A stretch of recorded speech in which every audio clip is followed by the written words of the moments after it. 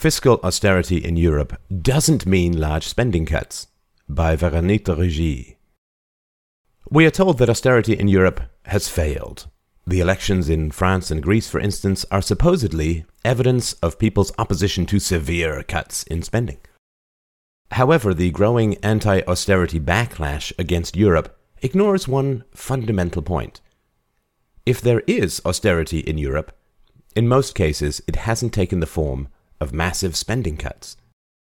Following years of large spending expansion, Spain, the United Kingdom, France, and Greece, countries widely cited for adopting austerity measures, haven't significantly reduced spending since austerity supposedly started in 2008. First, France and the UK have not cut spending.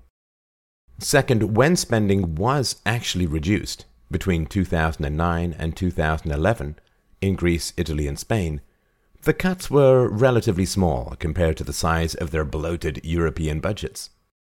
When Italy reduced spending between 2009 and 2010, it also increased spending in the following year by an amount larger than the previous reduction. Most importantly, meaningful structural reforms were seldom implemented.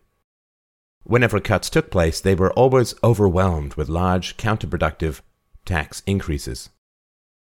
This so-called balanced approach, some spending cuts for large tax increases, has been proven to be a recipe for disaster by economists. It fails to stabilize the debt, and it is more likely to cause economic contractions.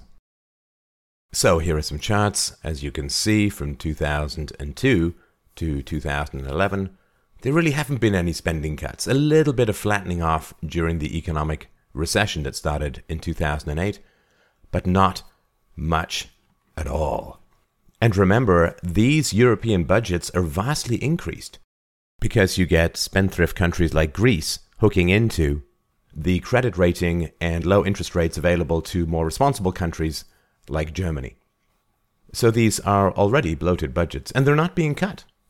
Let's look at the UK. Total government expenditures, nominal versus real, as you can see. Escalating increases, never ending. The chart below, this is the next one. This is Ireland's spending in comparison with other selected EU zone countries. And it's really just returned back from a significant spike, but it is really not any kind of austerity. Just think of this as calories. If you are a 350-pound guy and you're being asked to reduce your calories back down to, say, 7,000 from 7,500, that's really not a starvation diet. Here we can see France, Greece, Italy, Spain, and the UK. How are they doing? Well, it's mad. It's completely mad. And this is total government expenditures adjusted for inflation. It still continues to go up and up. So don't believe this austerity nonsense. It really is quite astounding. Now, if you'd like to get in touch with the author of this, Véronique de Rugy, you can contact media at Mercatus, mercatus.org. She's great.